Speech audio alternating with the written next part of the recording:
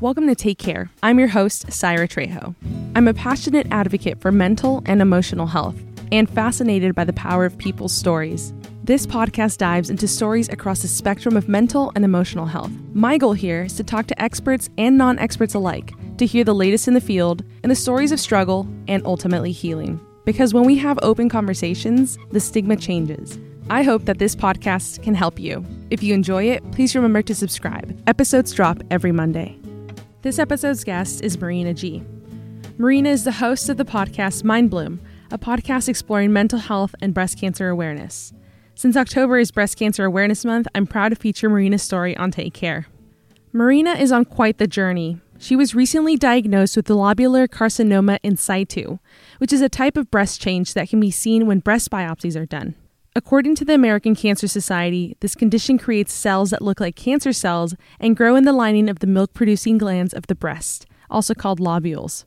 Known by the acronym LCIS, it is not considered to be cancer. However, if it's left untreated, having LCIS does very much increase the risk of developing invasive breast cancer later on. In fact, women with LCIS have about a 7 to 12 times higher risk of developing invasive cancer in either breast. Because of the elevated risk, close follow-up is crucial, as well as exploring options to reduce the risk of cancer. In addition to this health news, Marina has also been braving a new world, as the COVID-19 pandemic changed many parts of her life living in New York City. She shares what it's like navigating her LCIS diagnosis, keeping her mental health in check, and how sheltering in place led her to create a platform where she can share what's on her mind and interview people who make her mind bloom. Take a listen. So, just tell me where you are right now, because we're obviously on different coasts. I'm in New York City. I'm in Brooklyn. How long have you lived in New York?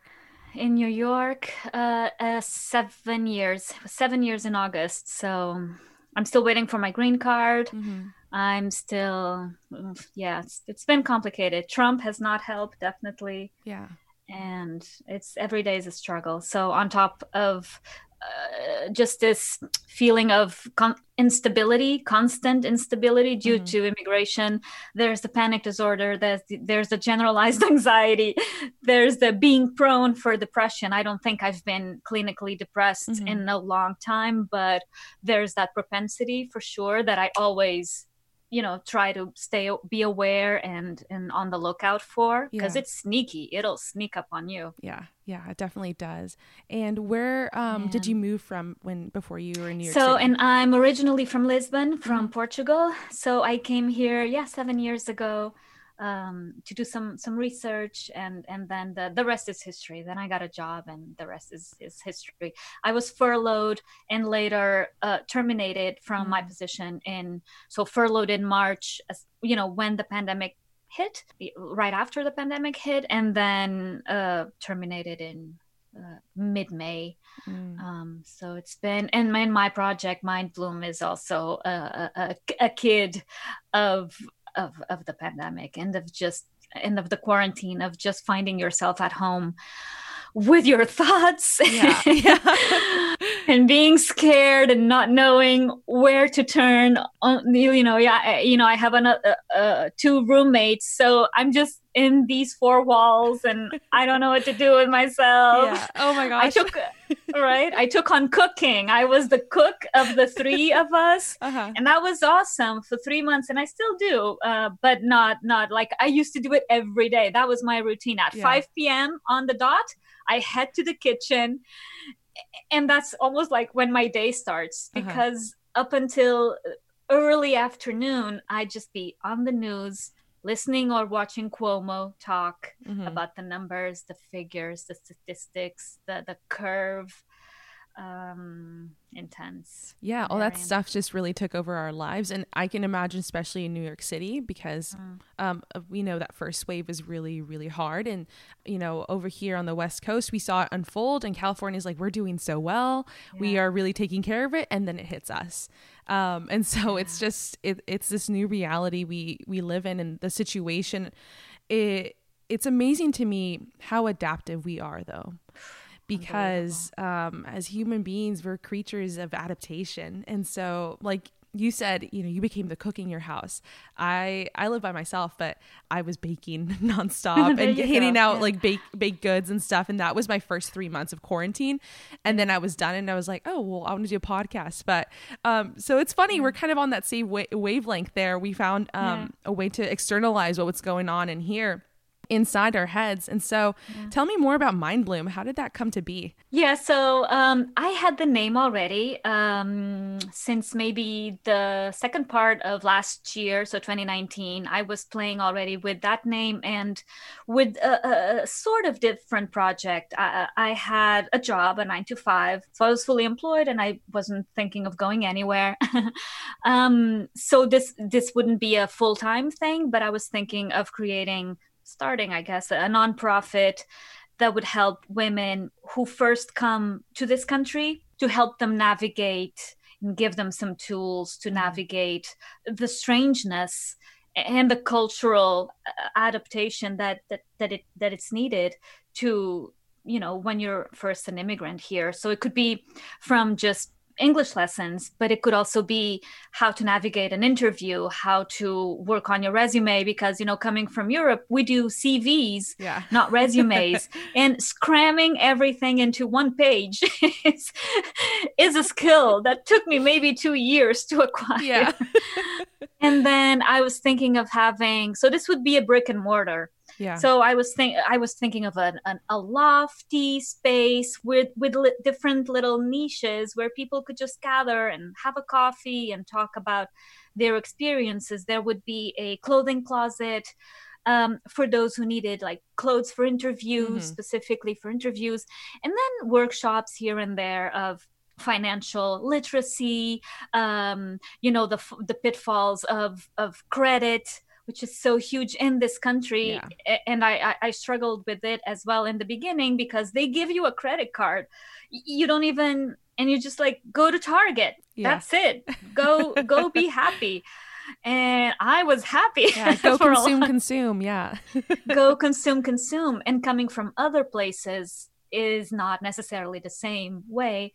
So I thought of all that, even domestic abuse, I don't know. So, I mean, the sky was the limit, really, because I wouldn't be teaching this, obviously. I would just be, supervising, coordinating, bringing guests on to give these workshops and to talk about these topics.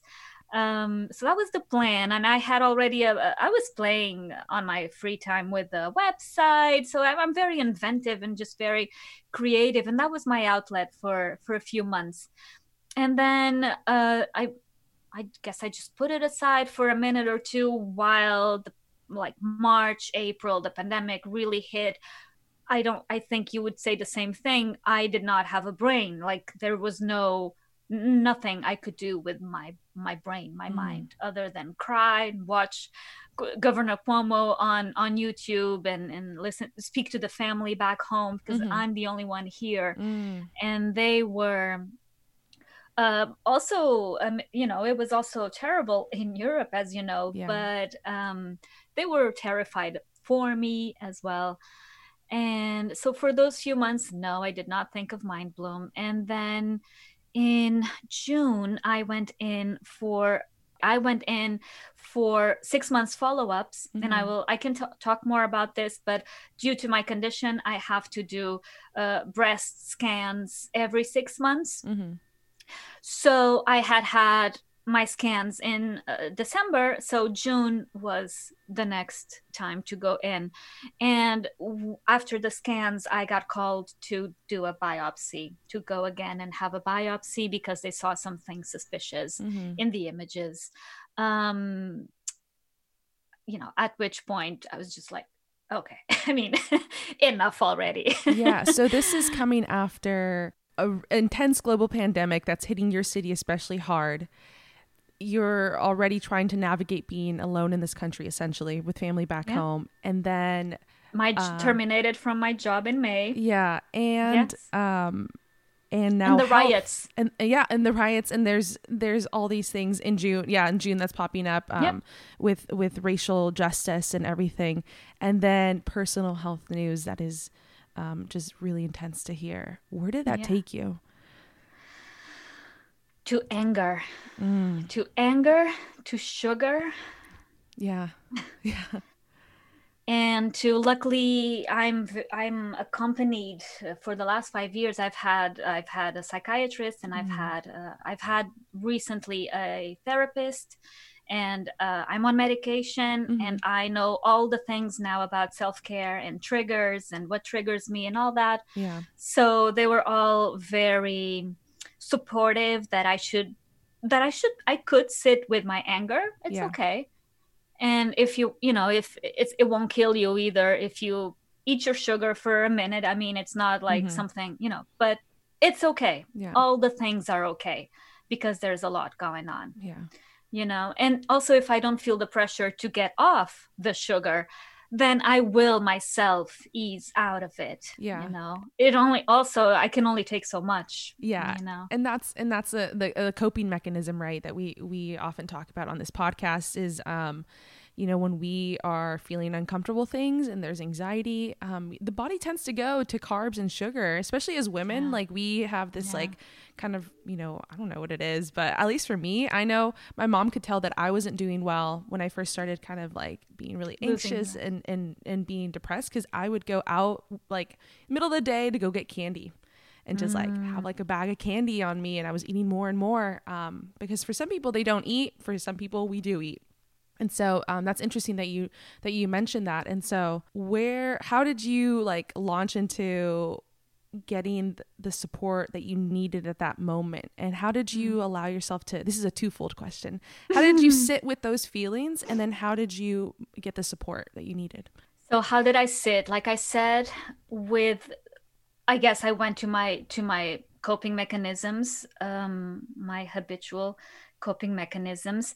And you have to understand that when you get called for a biopsy and you have issues in your breast tissue, whatever part of your body it is, really, you are caught in this whirlwind, and there's really not a lot of time to think or to process or to sit with whatever it is. You're called to go in for a biopsy. You go in for the biopsy, and then you have the results of the biopsy, and then you have surgery. I mean, it just does not stop, right? Wow.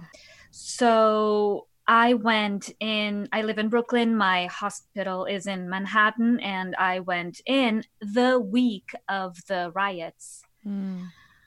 So it was, I think, the first time I also left my neighborhood, just my little zone here of like a 2-mile radius, let's say, around my house. So I'm doing the masks, I'm doing the subway in New York City.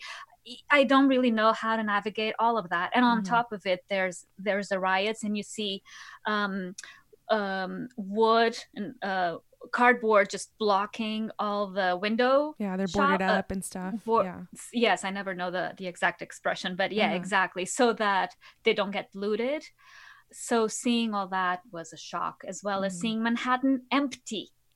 Yeah. Empty. It's incredible. I saw too the cops, the trucks, the cops fully loaded and with helmets and with machine guns, and it was very, very complicated. Yeah. So that was the day of. So I came home. I actually recorded it. I had the I don't know what it is, the insight, I don't know what it was, to record my feelings, to talk just to the phone. Yeah. About my feeling, like to journal, let's say, my feelings as I was going into the biopsy, and then as I came out of that. And I used them later in the podcast to reflect on those two moments. But anyway, so I came home from the biopsy, and I knew I had from 5 to 10 days to wait for the results. And in between those 5 and 10 days, I started Mindbloom. Wow. Don't ask me. Yeah, I did not have a microphone yet. I only got one for the second episode, not the first. But I just knew deep inside I needed to talk. I needed to speak. I needed to vent. I needed to let things out. I didn't have a format. I didn't know it was going to be an interview based podcast. Yeah. I did not even know people would be eager and just interested and to come on and be a guest, which is something we can talk about as well. It just blows my mind every single day. Yeah. And here we are at, it's going to be, I think, episode 15. So it's been 15 weeks already. Yeah. And you've got 1,000 listens this week, right? I saw that. You saw that? Yeah, congratulations. That's Thank you. So awesome. And, you know, it's, to me, it's mind blowing. It really is, because I guess for certain people like you and I, it just has to come out somehow. You know, the externalizing whatever is going on in our mind, and having to just like be an advocate for this stuff just kind of happens. And so obviously you were going through something really intense. You create this project that amplifies what you're going through, and hopefully other people are able to listen and kind of be like, I'm not alone, and kind of be like, okay, this happens to other people. How has that helped you as you continue navigating this? Exactly. So the motivation behind MindBloom is twofold. Definitely the aspect of helping others was there too. I thought to myself, I thought, if I can help one person, I will have done my job, you know, because there's so much insecurity and fear of when you go into a biopsy. You don't, for example, just to name one of the procedures. So I wanted to, and that's why I taped it to you know, how long I spent in there, not what exactly, because you can never describe exactly what happens, but you know, what types of biopsies there are, what types of, so that at least the fear of the unknown can be mitigated. And I try on Instagram as well to post things like what to expect at a breast follow-up, yearly follow-up. Just know that it's okay if they ask that you do a mammogram. It's okay if they ask even for a biopsy. It's okay, because they just want to check and make sure that everything is okay. So yes, that was the second aspect of MindBloom. I did not know it was going to have this reception, but I'm very, very pleased. If it's okay with you, because you are very open, right? Yeah. What is it exactly? So you've mentioned that this isn't an official breast cancer diagnosis. However, it's preventative. And you still have to see an oncologist, and you still are, you know, going through those kind of steps. So tell us more about it. I will. And if you guys head to MindBloom, you can also hear absolutely all of these stories, and these stories told by other women too. So I was diagnosed in November with something, with an acronym, which is LCIS, and it stands for lobular carcinoma in situ or in situ. So lobular, just because it grew, these cells grew in the lobules of the breast tissue, and carcinoma, I mean, it's a very scary word that stands for cancer. And then in situ, meaning non-invasive. So it did not move, and it did not spread elsewhere. This is, though, by the medical community now not considered cancer. It is rather considered a marker, so a very high risk marker for breast cancer in the future. So women, I mean, they could be men too, but you know, just people who have been diagnosed with LCIS have a very high, up to, it could be 40-50% rate of incidence of breast cancer in their lifetime. Whereas the normal population is at 2-3%. So it's very, very high. It's actually interesting. In my county where I live, the incidence of breast cancer, I believe, is about 10% in women here in Marin County. So that's just like a little side note, but it's very interesting. But sorry, back to you. No, absolutely. It should be interesting also to understand why. I will look in. I will dig out. Dig it out. Hey guys, Syra here with some fact checking. For about 20 years, Marin County accounted for extremely high rates of breast cancer, and at one point had some of the highest rates of the disease in the nation. In 2015, after tracking and studying incidence rates, the Marin County Department of Health and Human Services found a continued downward trend in rates and mortality, on par with rates in the rest of the state of California. So for the treatment, the protocol for this diagnosis is you still need to have surgery. It's called a lumpectomy because it's a little lump they find. So they want to remove that lump, and they want to remove it with clear margins to make sure everything around it is okay, not benign, not malign. So I had that surgery in December, and let's say the course of treatment, let's say it's follow up every 6 months, which I was already accustomed to because I had other complications before, but also a hormonal therapy that is called, for people, for women still not menopausal, it's called tamoxifen. So it's an estrogen receptor, which I don't know if I'm explaining this super accurately, but whatever. So basically, breast cancer feeds, not all kinds, but the majority of the kinds of breast cancer feed off of estrogen, which our bodies produce up until menopause, right? So they would give you, the idea is that they give you this hormone to block the estrogen from coming into the breast area, into the cells of the breast tissue, which has other side effects.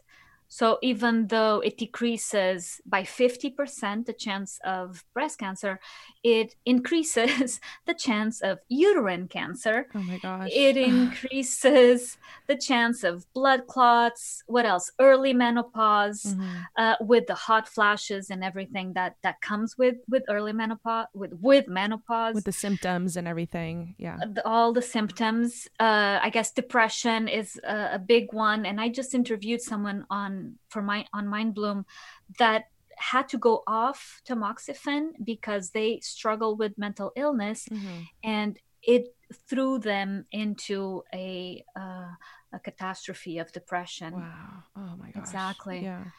And it's a medically induced menopause. So I spoke with, again, part of the treatment is that you see an oncologist to explain to you what it is that you have, that you don't have yet, but you could have in the future, and what are the treatments. So the treatment would be that, and I told her, I saw her in maybe January, February, so right after the surgery, and she, as I expected, she offered tamoxifen, and I said, you know what, I'm just going to give it a minute to think about it, because this is all very scary. Like, okay, breast cancer decreases, but then you're telling me about uterine cancer. I don't know if I'm ready for all this. And she was okay with it. She said, it's your choice, and we can always talk about this later. And so I'm still not on that drug. And the other thing they suggest that is on the table, and again, it's the woman's decision, is prophylactic double mastectomy. So if you remove the problem, right, the root cause of the problem, it decreases your chances of developing breast cancer, not by 100%, mind you. Interesting. I didn't know that. Yeah, but still, because there's always something that's left over, and there's also the lymph nodes, and so there's or you could and I've been learning this recently, you could have breast cancer that shows up immediately in your liver, so that has metastasized. De novo, it's called. You've never had breast cancer, and all of a sudden you have, it's spread out even before you were diagnosed. Interesting. Oh my gosh.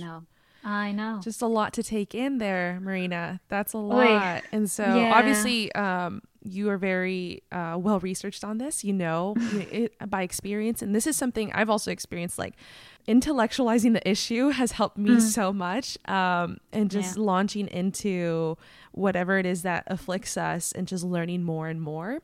And that can be overwhelming in of itself. And so something that kind of popped into my head as you were mentioning all these things is that this is a high risk marker for breast cancer. And like you said, the medical community has shifted away from not calling it breast cancer. How has that affected how you see it because you're going through treatment and you're going through all these things. And essentially, like, let's say you go into like a breast cancer survivor or a breast cancer like support group. How does that kind of change how you see your condition? I am so thankful you're asking that question. That is the $1 million question. Yeah. Yes. And I think it's also at the root of why I started Mindbloom. Mm-hmm. Yeah, it's very complicated because I am struggling with all the medical exams, and, you know, a double mastectomy is nothing any woman would ever want in their lives. And it's in my horizon. Who knows, you know? Mm-hmm.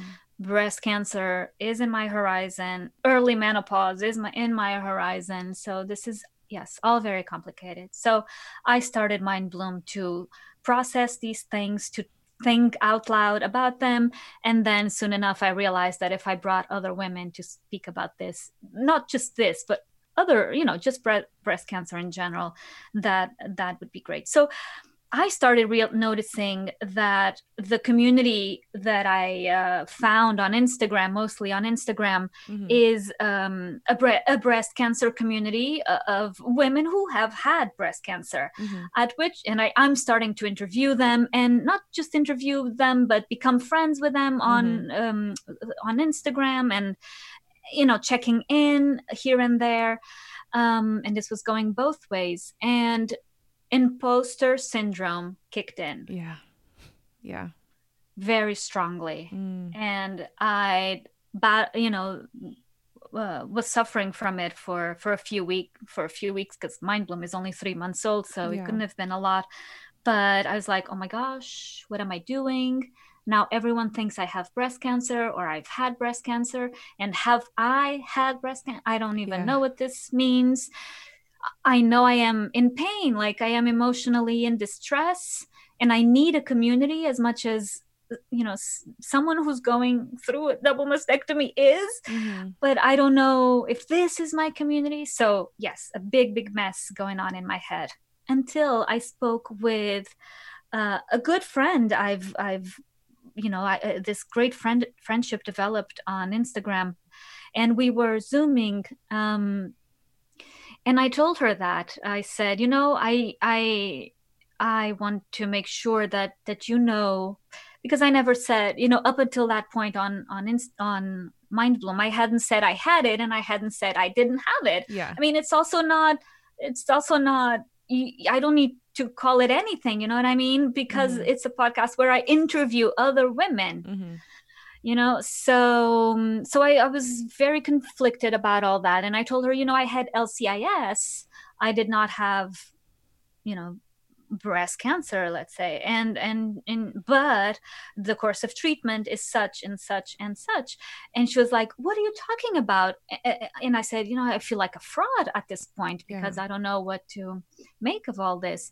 And she was like, what are you talking about? No, you are a breastie, just like the rest of us. Mm-hmm. Breastie is what you call in the community, you know, someone who's got issues with breast cancer, because a BRCA person, BRCA1 and BRCA2 gene mutation person,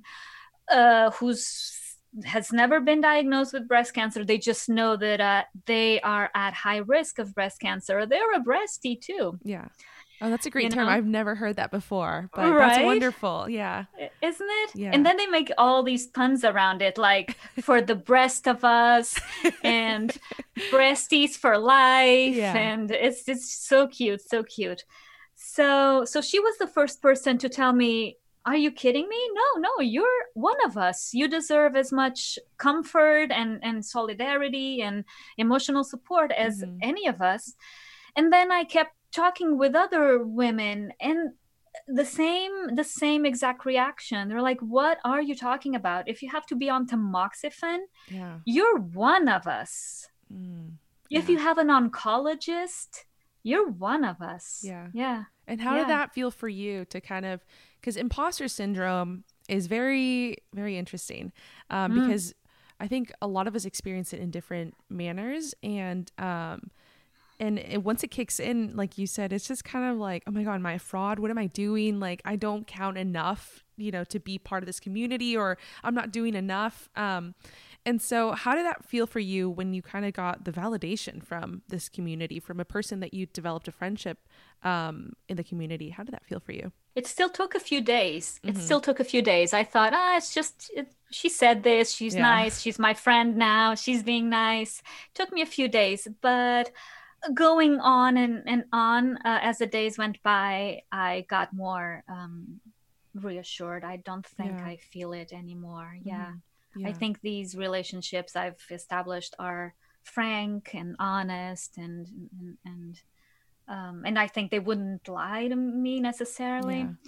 And yesterday, I think it was yesterday, I interviewed for Mindbloom a breast surgeon. And the initial plan was really to speak about LCIS. And again, because I can't explain it as well as a breast surgeon, Yeah. right? And so she explained it like the ABCs of it all, and why is it a marker? Why is it not considered breast cancer? All those little things. And at the very end of the interview, she said, but you are going through a very rough patch. This is as extreme and as complicated and as triggering psychologically as as just having any other medical condition. You're constantly being followed up and constantly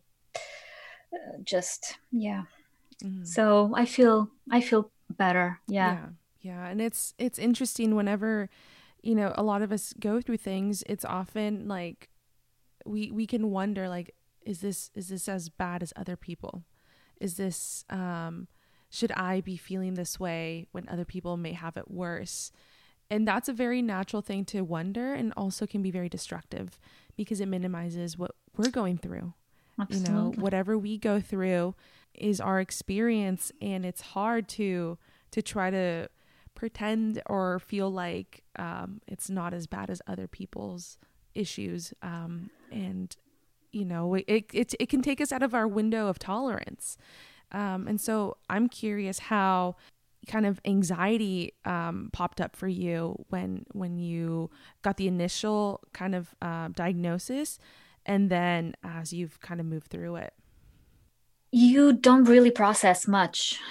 You don't really, someone calls it, a breasty friend of mine who also has a podcast, she calls it just a train wreck. It's just, you get on this, or a roller coaster, or whatever you want to, that's very tumultuous. You stop listening to what people are saying to you in regards to the whatever it is that you're going to do next to treat it.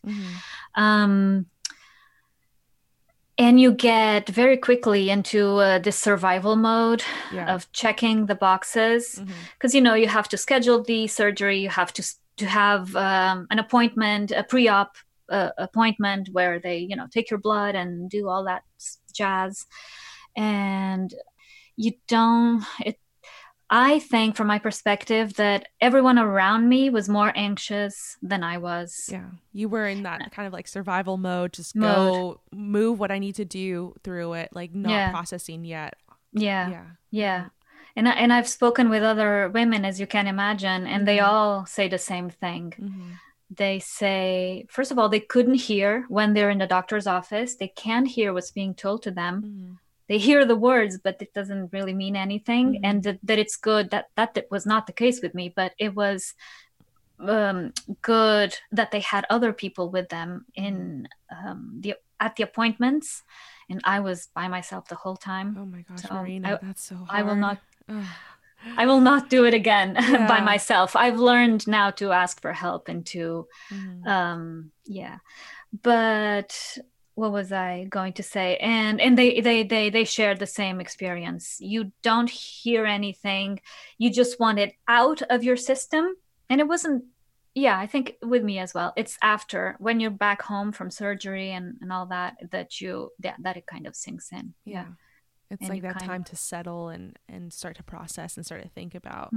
And so how was that for you?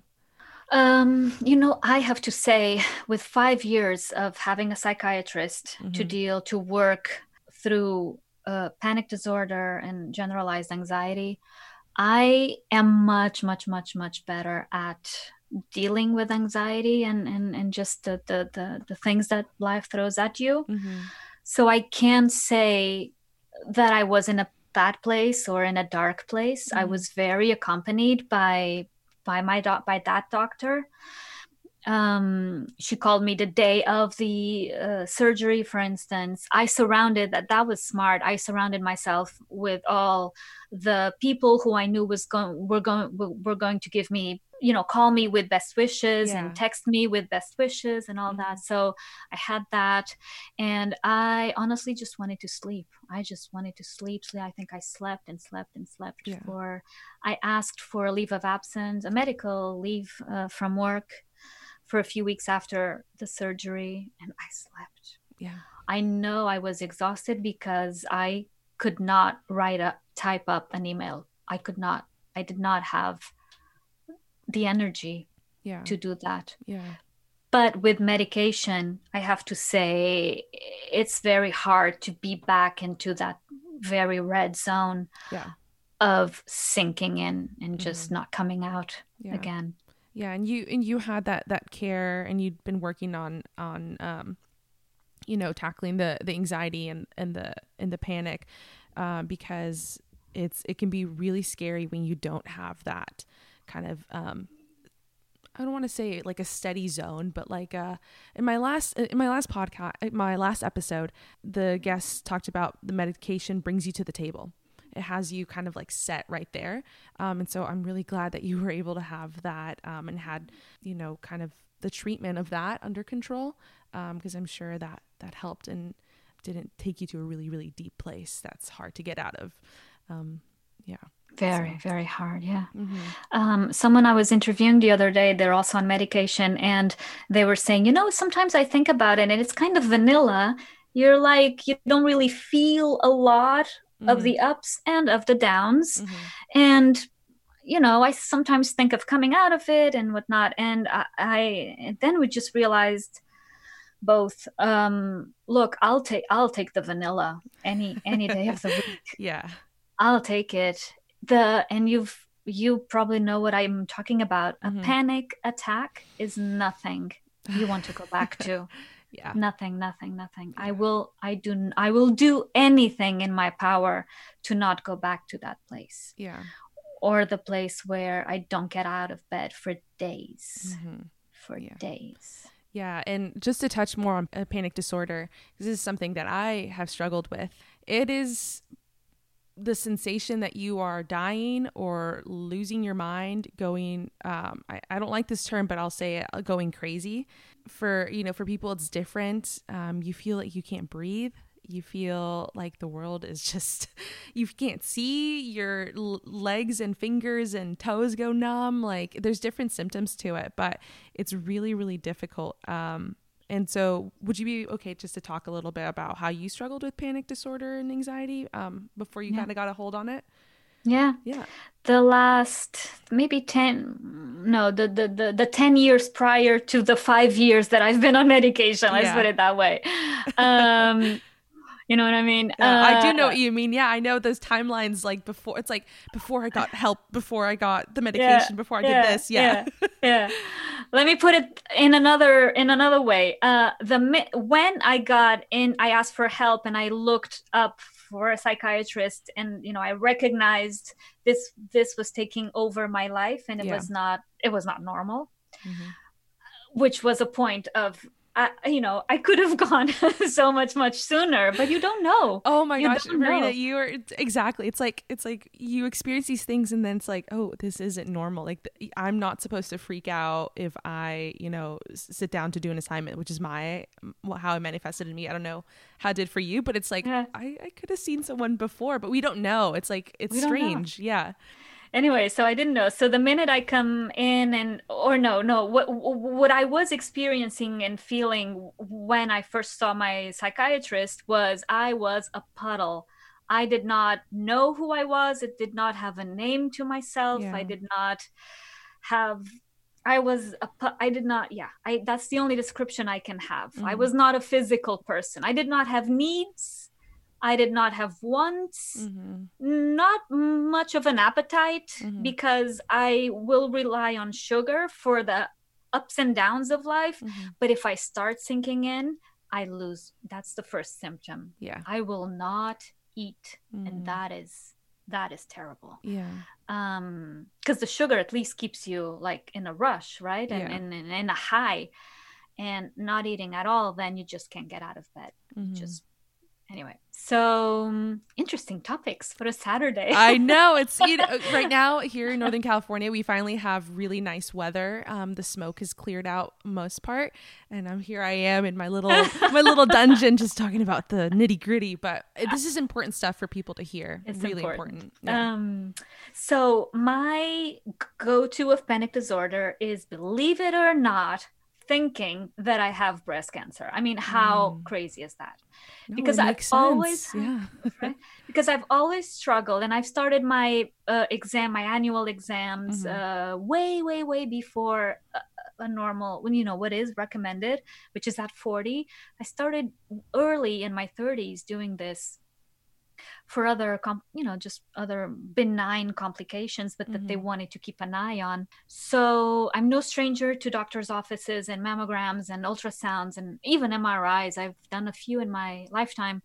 Anyway, so my go-to would be feeling a lump, and then that lump becomes my life and my obsession, and destroys my brain until the moment I can't operate. I cannot function. And that's interesting. Like, I describe it, and I've heard other people describe it, and it kind of helps me embody it. It's like the ripcord gets pulled out, and we go full amygdala, no prefrontal cortex. There's no logic there. And it's terrifying. We go this very primal feeling. But I can see how something that's so personal and so related to physical health can take you into the spiral of panic and anxiety. Yeah. So that was where I would go. Yeah. So I came in, I started my therapy with my psychiatrist. At that point, I could not touch my chest area. I could not touch it. I could not, in the shower, I could not go there. I couldn't, I wanted to rip them out. I didn't want this mass in my chest area. I did not want any of this. This was just where all my anxiety culminated. That's so difficult. Oh my gosh. So it got better. Maybe 2 years. Maybe with 2 years of medication, not to mention the part where I did have to go for the follow-ups.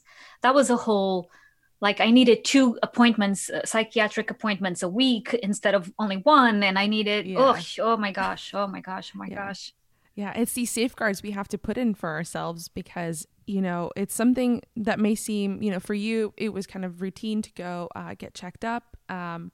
And also you needed the support to have that be okay. And I totally we have different circumstances, but I totally understand that. I remember for me, my panic manifests in a different way, and there was something I was working on, and I was feeling all the panic, and I'd find myself in my bathroom floor just sobbing, and I can't breathe, and at the same time I'm having these emotions why can't I get myself out of this, so much this metacognition, and I remember just having to call my therapist 3 times that week and having to just get that support. But it happens to us. It's really scary, and some of us, our brains, they kind of go that way, and so I'm really glad that you've been able to have more control and management of that, because it's very scary. And I know that what you're doing with Mind Bloom, it's all these life experiences that you've had are just coming into this and being put out into the world. So that's wonderful. And so I think moving forward, where do you see Mind Bloom going? I would in an ideal world, would like to make Mind Bloom my life, my job, my profession.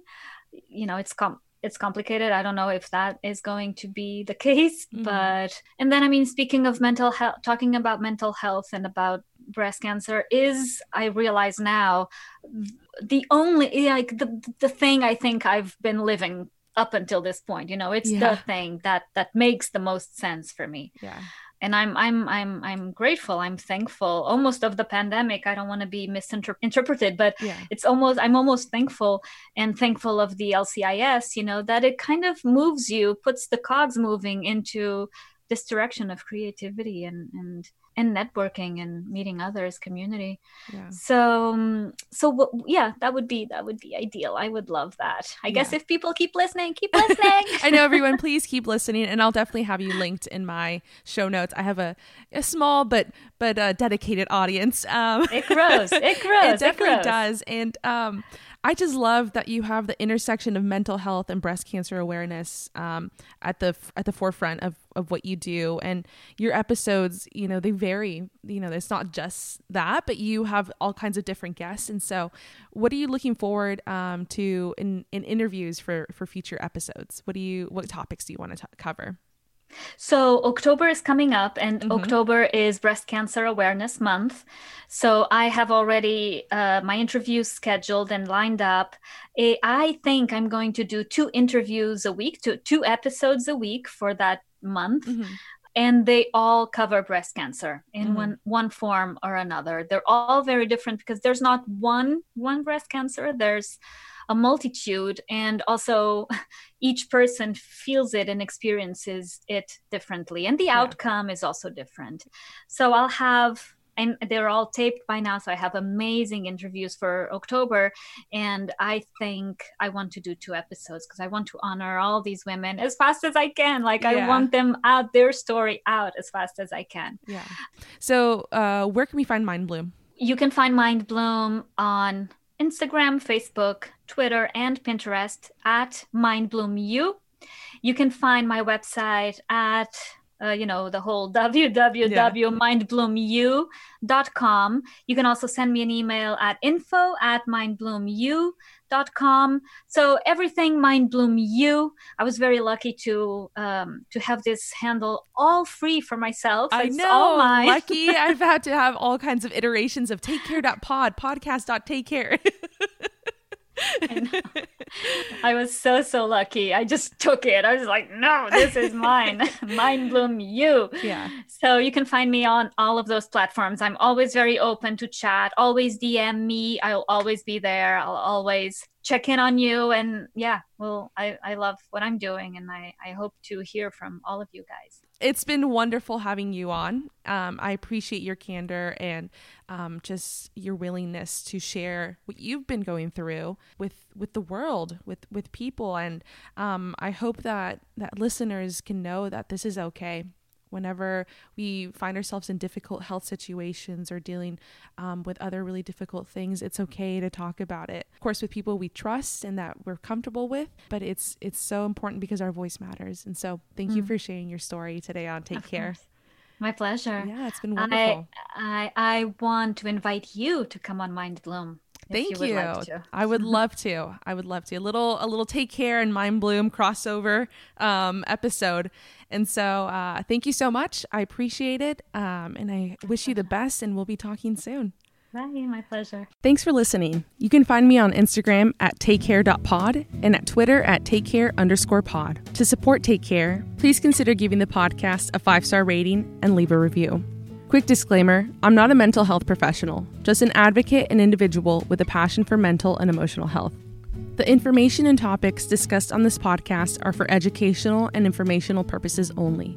This podcast does not attempt to diagnose, treat, or cure any mental or emotional condition or disease.